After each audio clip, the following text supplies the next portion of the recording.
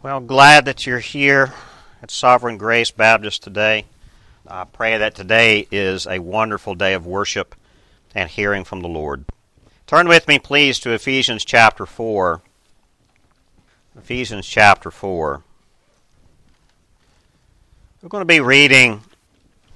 be actually looking at chapter 4, verses 17 through 32. It's a long passage today to try to finish out this chapter before we begin to focus on some sermons surrounding resurrection leading up to Easter Sunday.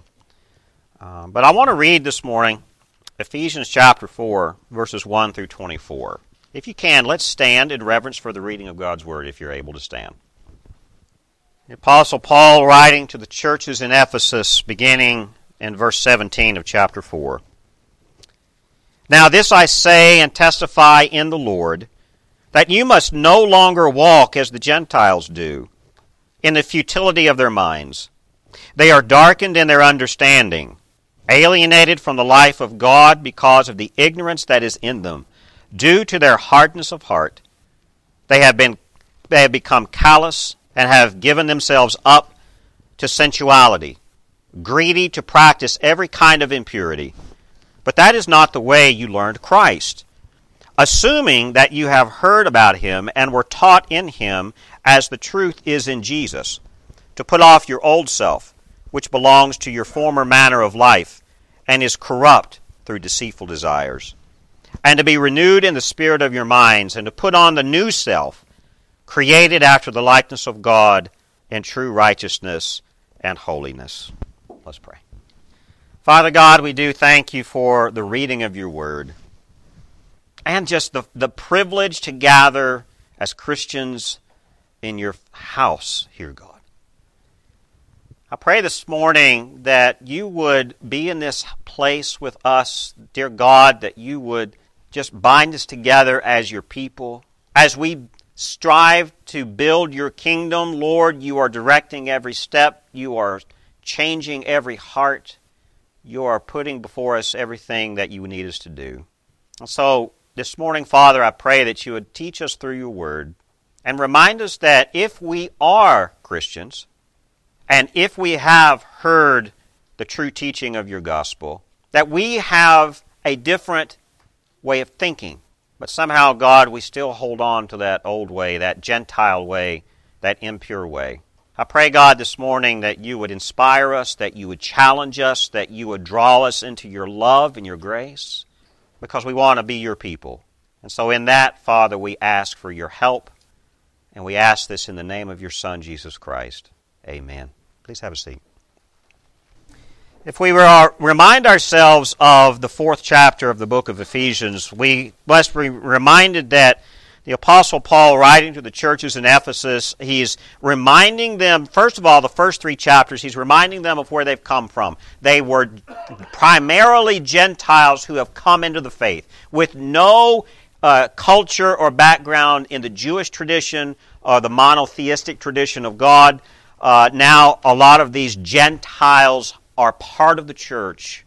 And in chapter 4, he's encouraging the churches there in and around Ephesus that there is a unity in the body of Christ that involves not just the Jewish Christians, but also the Gentile Christians. And the emphasis here is that everyone has been redeemed by the blood of Christ, and everyone has a story. It doesn't matter if you were God's chosen people, the nation of Israel, or the Gentiles. God loves us all, and he saves us all through the blood of Christ, and there is unity in that.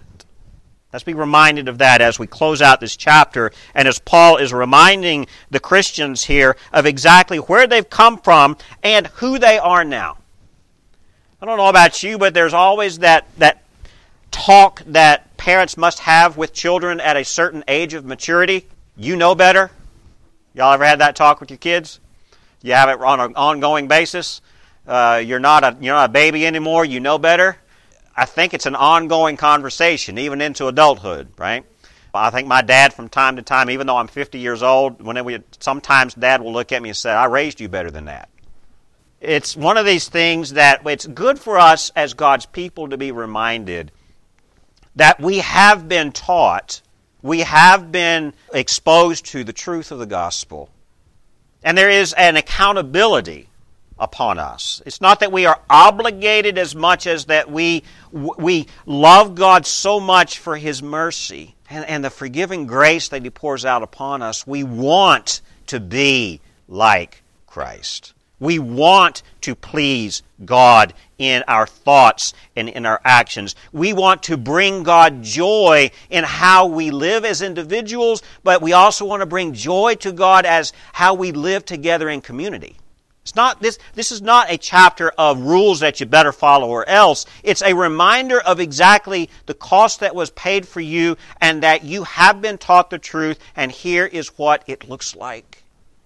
But it's a chapter that reminds them also in comparison. Once you were a Gentile and you thought this way, but now your mind is in Christ, and this is how you think. This is how you live. So rather than looking at this text as a list of do's and don'ts, we must look at it from this context. Paul is reminding all Christians in Ephesus and even us today, God is using these words to speak to us, to remind us that we, if we are in Christ, we have a new life. And that new life is defined a special way. So we look here in verse 17 of Ephesians chapter 4. Now this I say and testify to the Lord, that you must no longer walk as the Gentiles do in the futility of their minds. If you come out of the Gentile tradition, you did not know God per se. You may have heard of God. You may have been on the outskirts, around the edges of God's people, and you may have picked up a few things and encountering Jewish tradition in the workplace or in the community. You may have heard these things, but you really didn't grow up in it. You really weren't immersed in it if you were a Gentile. And so Paul's words here, let's remind ourselves in verse 17, Paul's words here point to Christ. Now this I say and testify to what? Or to who? To the Lord. The words that Paul chooses to use here, he is prefacing it with, everything I'm getting ready to say to you is a testimony to the Lord. It is, I am testifying of His saving grace. I am testifying of how He has changed me and He has changed you. See, the Gentile way of living seemed right and justified. But in Christ, things have changed now. You see, the Gentile way of living, in this ancient tradition here, we have to kind of get a little bit of a background in the ancient world. The Gentile way of living seemed right and it seemed justified because the Greek and Roman cultures strived after what we would call happiness or well-being, right? What does it look like to live well? And of course, they had a lot of different philosophies and a lot of different practical how-tos. And here's how we structure our city-states to make it better, to live well, and to provide freedom and all these kind of things. But when you peel back the layers of that ancient way of thinking, what you really run into is that freedom of pursuing happiness and well-being involved whatever made you happy, pleasurable. Whatever was right in the moment is okay. Even to the point that truth was actually whatever anyone felt it was best for them. Now, does that sound a little familiar? That's the ancient way of actually pursuing life, but it's never really changed. The world, the secular world we live in, is still the same. It's going to always be that way apart from Christ. Anyone who is in the kingdom of Christ, anyone who is bought by the blood, anyone whose life has been transformed radically, will notice and understand immediately a contrast between the way the world tells you to live and perhaps the way you followed, and now all of a sudden a new joy and desire that was not there before. Because the world says you pursue your well-being, you pursue your happiness in any way that makes it good for you. So this is what Paul's contrasting here in verse 17. And it's important here that he says, the words I'm saying here are a testimony to the Lord. I am testifying to God's greatness through His Son, Jesus Christ, that you may no longer walk as Gentiles do. Because the way the Gentiles lived, the way the pagans lived, those who were not Christians lived, the way they did was futile. That's a big word. Futile is a great word just to mean it's worthless. It's a waste of your time. It's a lost cause. It's taking you down the wrong path. That's what futile means. You ever done something that you thought was a good idea, but after you did it, you just said, "What was I thinking?" I mean, how many of our parents have said that to us growing up, especially in the teenage years? What were you thinking, son? What were you thinking, daughter? That futile way of thinking Paul is pointing out here is a lost path. But in this contrast in verse 17, he's making it real clear. In contrast to the Gentile way of thinking, the futility of their minds, there is also the ways of Christ. Now, if the Gentile ways of living is futile, if their Gentile ways of thinking is futile, then the ways of Christ and the way of thinking in Christ is something that is opposite and is worthy of comparison. And that's what Paul's really doing here in the latter half of chapter 4. He's laying out, over here we got the Gentile way of thinking. Over here you've got the Christian way of thinking. And let's just see the stark contrast. You see, verses 18 through 19 here, he really kind of lays it out. He says, they, being the Gentiles, are darkened in their understanding, alienated from the life of God because of the ignorance that is in them due to their hardness of heart. I mean, this right here echoes the first chapter of Romans, doesn't it? Where Paul lays out in that, I mean, let's just be honest. If you ever read the book of Romans or tried to read the book of Romans, you may have just got bogged down after about chapter 2 and thinking, I don't get this, because Romans is a very thick, very philosophical, and very theological book. It's not for the faint of heart. But he begins chapter 1 of the book of Romans with this observation of reality. God, in seeing the hardness and the darkness of men's hearts, just let them go in the way that they wanted to go. He handed them over to their lusts and their desires because they were so dark and foreign to His light and His goodness. It's not that God cast them out and forgot them. He just said, okay, that's where their mindset is. That's where their living is. They're not going to follow me. I'm just going to let them go where they want to go. And so in verses 18 and 19, Paul is reminding them, the Ephesians here, especially the Ephesian Christians who were Gentiles, who came out of the Gentile way of thinking. He's reminding them that the Gentile mind is dark. And the Gentile mind does not understand the life of God, the ways of God, that grace in Christ, because they are ignorant. That doesn't mean that they're stupid. It just means that they did not have the truth. It means that they were not taught, perhaps, what the truth of the gospel is. And as a result, their hearts are hardened toward God. It's a soft heart that is receptive to the word of the Lord. It is a soft heart that is receptive to the calling of the Holy Spirit. If your heart is hardened to that truth, the truth is going to have a difficult time getting through.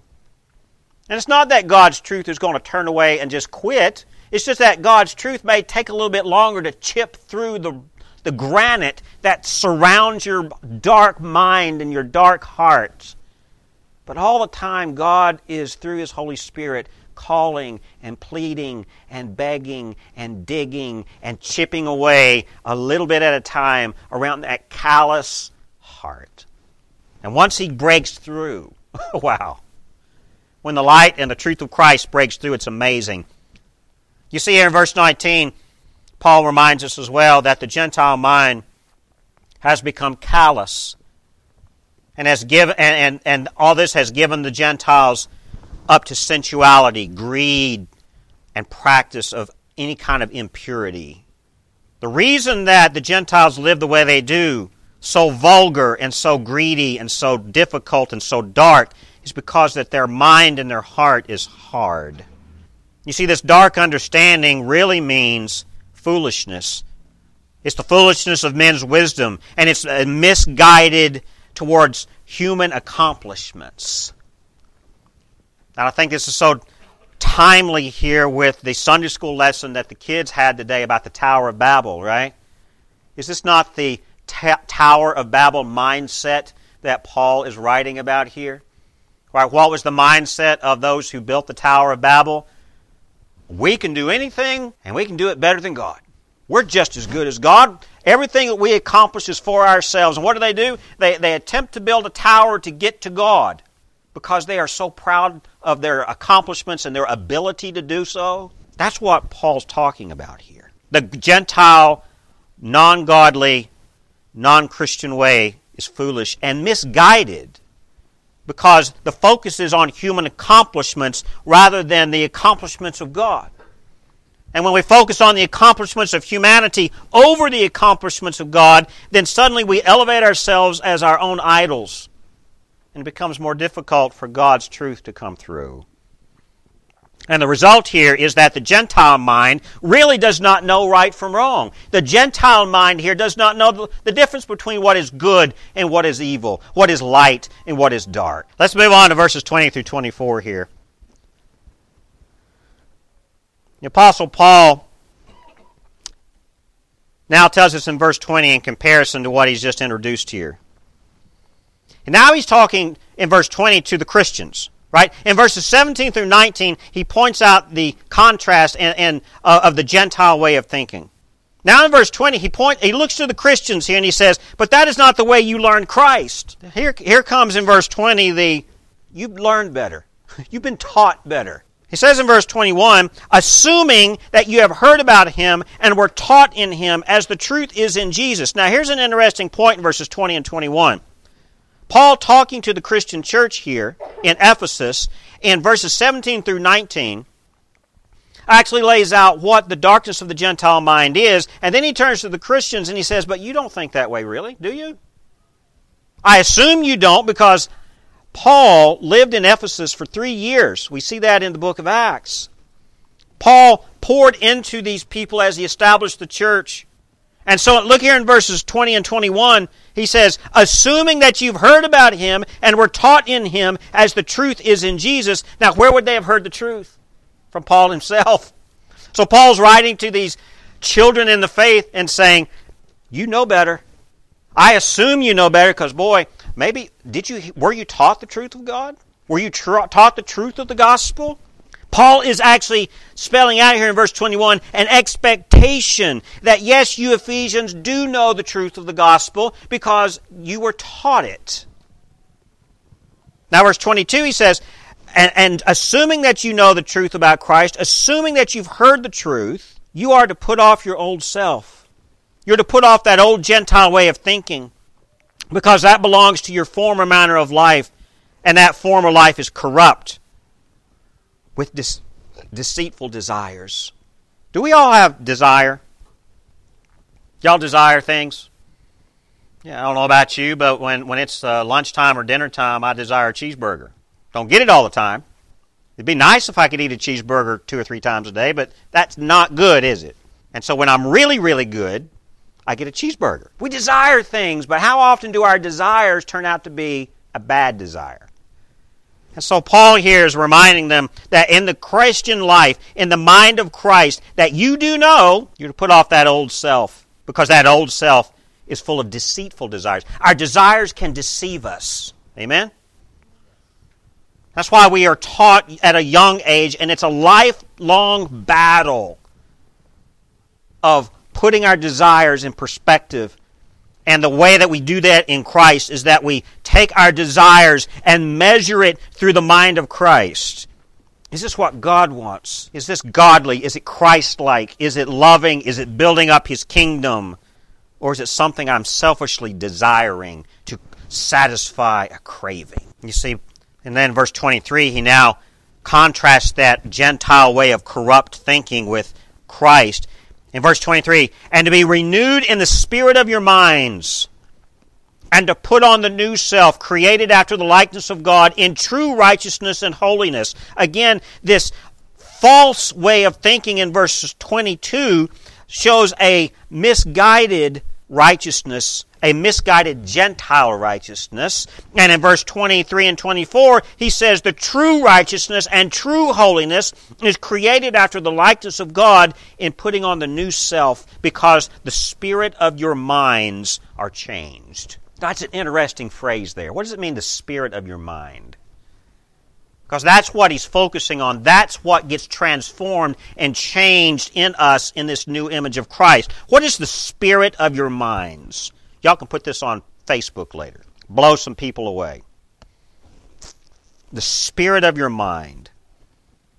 The spirit of your mind is here to be transformed and renewed. This renewed spirit of the mind is actually a soul that is now made noble or elegant or excellent or refined, if you will.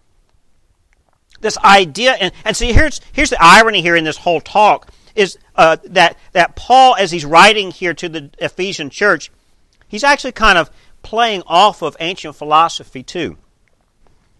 There was an ancient philosophy way of pursuing a noble spirit. In other words, a renewal of the human spirit should result in a refined life, a better way of living, a more noble character. And it was an ancient way of thinking. The way of the human life was desiring a better, flourishing way of living, and that was to change someone's soul into this higher state of perfection and character, and the idea of nobility and refinement comes out of this. And so Paul here in verse 23, this renewal of the spirit of your minds created in the likeness of God is in stark contrast to what the ancient Greek and Roman philosophers said was the way to this state. The Christian way to this renewed spirit of mind, this soul that becomes noble and refined, is through redemption and renewal in Christ. Amen? No one can be good apart from Christ. No one can please God apart from the atoning sacrifice in the blood of Christ. Because not only does that sacrificial blood of Christ pay the price due our sin, it also ushers in a renewed mind in the saved, in the redeemed. We become new people. Amen? Our attitudes shift. We're no longer seeking dark desires. Suddenly, we want what Christ wants. And the mystery of that is we don't do that on our own. There is no 10-step help book, self-help book that you can get from the bookstore to get you there. It's through the power of the renewal of our minds through Christ Himself. Now, verses 25 through 32, I'm not going to read the entire thing, but I'm just going to touch on the points here. It's a bullet point list. Many people will look at this end of the text here, verses 25 through 32, and say that, and actually teach it and preach it as if it is a checkoff list of do's and don'ts. But you have to remember the previous verses here from verses 17 through 24 leading up to 25 through 32 as the foundation for how to do these things, how to be Christians. Verses 25 through 32 is now an example of here's what it looks like to have a renewed mind. Here's what it looks like to be made new in Christ. Here's what it looks like to actually be the new self. Verse 25, there having put away falsehood, let each one of you speak the truth with his neighbor, for we are members one of another. See, Gentiles lie and they deceive to get what they want. That means they lie to their neighbor. They do dirty business deals. They take what they want however they want. They're mischievous. But Christians, they speak the truth to their neighbor. They're honest with their neighbor. They do all of their business dealings above reproach. So in other words, speak the truth with your neighbor. And in so doing, you're going to speak the truth of the gospel to them as well. Amen? So this, in one way, verse 25 is saying, speak the truth to your neighbor by sharing the gospel. But the deeper meaning here is that you do so by dealing honestly with them all the time. How is a non-Christian going to be drawn to Christ and actually see the Christian life as attractive if Christians are not honest with them? Verse 25, verse 26, be angry and do not sin. Do not let the sun go down on your anger and give no opportunity to the devil. A very good proverb. It's always good advice not to let your anger fester as you go to bed. Deal with it now. It's a common proverb, a common thing. Actually, Paul here in verse 26 and 27 is referring to Psalm chapter 4. A very common phrase here in the Psalms about dealing with anger. And the word here is often tremble. Do not tremble in your sin. What happens when you get angry? You just shake and you tremble. You get so, your body just, right? In other words, the Christian has calm confidence. The Christian is self-controlled, has a demeanor that is not controlled by their anger. Amen? The next thing in verse 28, he's reminding the Gentiles, if you were once a thief, a Christian is honest. Because a thief steals what they want and they don't go to work. I remember a classic film by the name of Raising Arizona. Y'all ever seen that movie? So it's a cult classic by some. And you have John Goodman in there who plays a prisoner who just escaped from prison. He's a convict who escaped from prison, and he's talking to his new friend as he's gone to his house after escaping, and he's looking at him, and this new friend has made a new life for himself. He's gotten married, he's got a baby, he's got a house.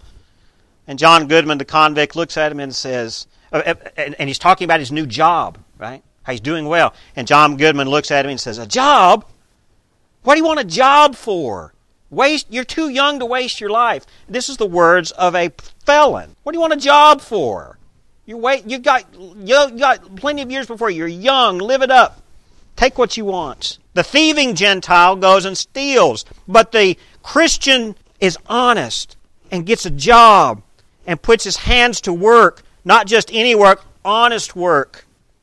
And in so doing, the Christian not only has plenty for himself and for his family, he also has enough to give to others in generosity and charity. The thief does not have enough to share with anybody. The thief only takes what they want for themselves.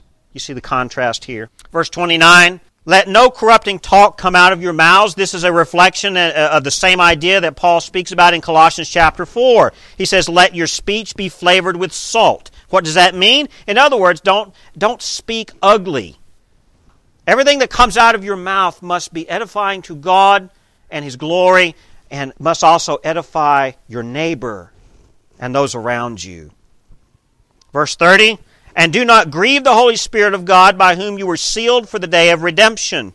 In other words, the Holy Spirit is the one who has transformed your mind and transformed your life through the blood of Christ. Don't grieve the Holy Spirit by turning away from that. Be so totally devoted to the life of Christ and be so totally devoted to that change in you through the Holy Spirit that you do not grieve the Holy Spirit by letting Him down. And lastly, verses 31 and 32, let all bitterness and wrath and anger and clamor and slander be put away from you, along with all malice. You see, the Christian mind, who has actually heard the truth of the gospel, supposedly, cannot conceive of gossip and slander. The Christian mind cannot conceive of divisive action or language. Now we look at this list of character here. And of course, many of us can think back of Christians so-called in the church who do not match up to this. And it's not that they're not doing what Paul is telling them to do. It's perhaps their minds were not totally transformed. Perhaps the spirit of their minds is still in the Gentile way of thinking. Perhaps the spirit of their minds is still in the pagan ways of selfishness and doing what I want. But Paul says that's futile. That's futile thinking. That's foolish thinking. That's wasteful thinking. It produces nothing. So, evidence of true Christianity is what we see here. All of this list here, 25 through 32, is evidence, not a to-do list. It's actually the product of the new mind in Christ. It is the fruit of the mind of Christ. And so, verse 32, this sums up all of this in chapter 4. He says in verse 32, be kind to one another, tender-hearted, forgiving one another, as God in Christ forgave you. I mean, that sums up the gospel. That sums up the Christian way of living. If God Himself has loved you and forgiven you through His Son, Jesus Christ, do the same to others.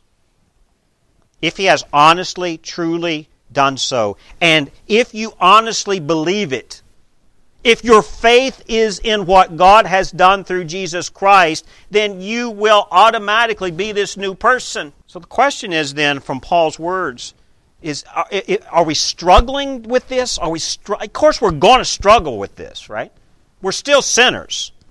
We're still going to have those dark, deceitful desires. We're going to be selfish. We're going to want to satisfy ourselves. It's part of our sinful nature. The question is the spirit of our minds changed to where when that does occur, we are so appalled and ashamed.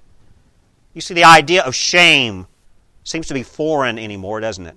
No one has shame. We're not supposed to shame people. We're not supposed to bring out behavior or choices or thoughts or words as shameful. Oh, unless you're in a particular political persuasion.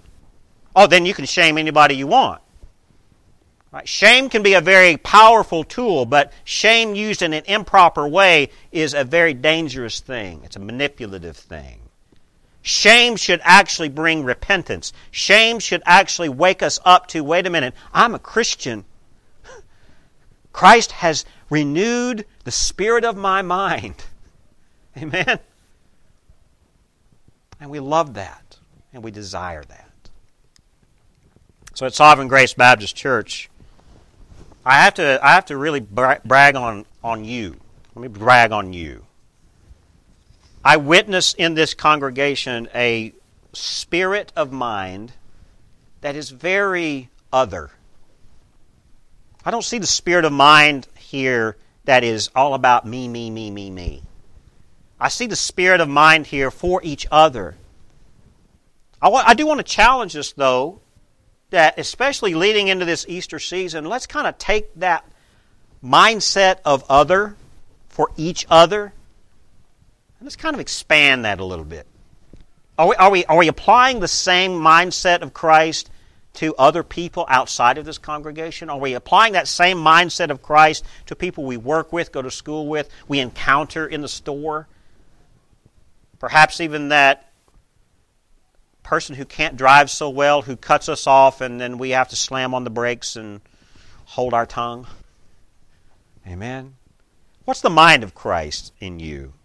If you're struggling with it, I'm just going to be really direct here. If you have never had the mind of Christ, and you can say to yourself, Pastor, my mind has never been renewed. I still think like I've always thought, and it gets me in trouble, and I don't know what to do about it. Today's the day to pray about that, and let's just kind of lead you. If you're a Christian and you claim the name of Christ, like Paul says there, assuming that you've been taught the truth of the gospel, of course you have. Let's kind of deal with some issues there if we need to. Let God kind of look into your spirit and kind of reveal some things that may be hidden there that you're ignoring or not aware of.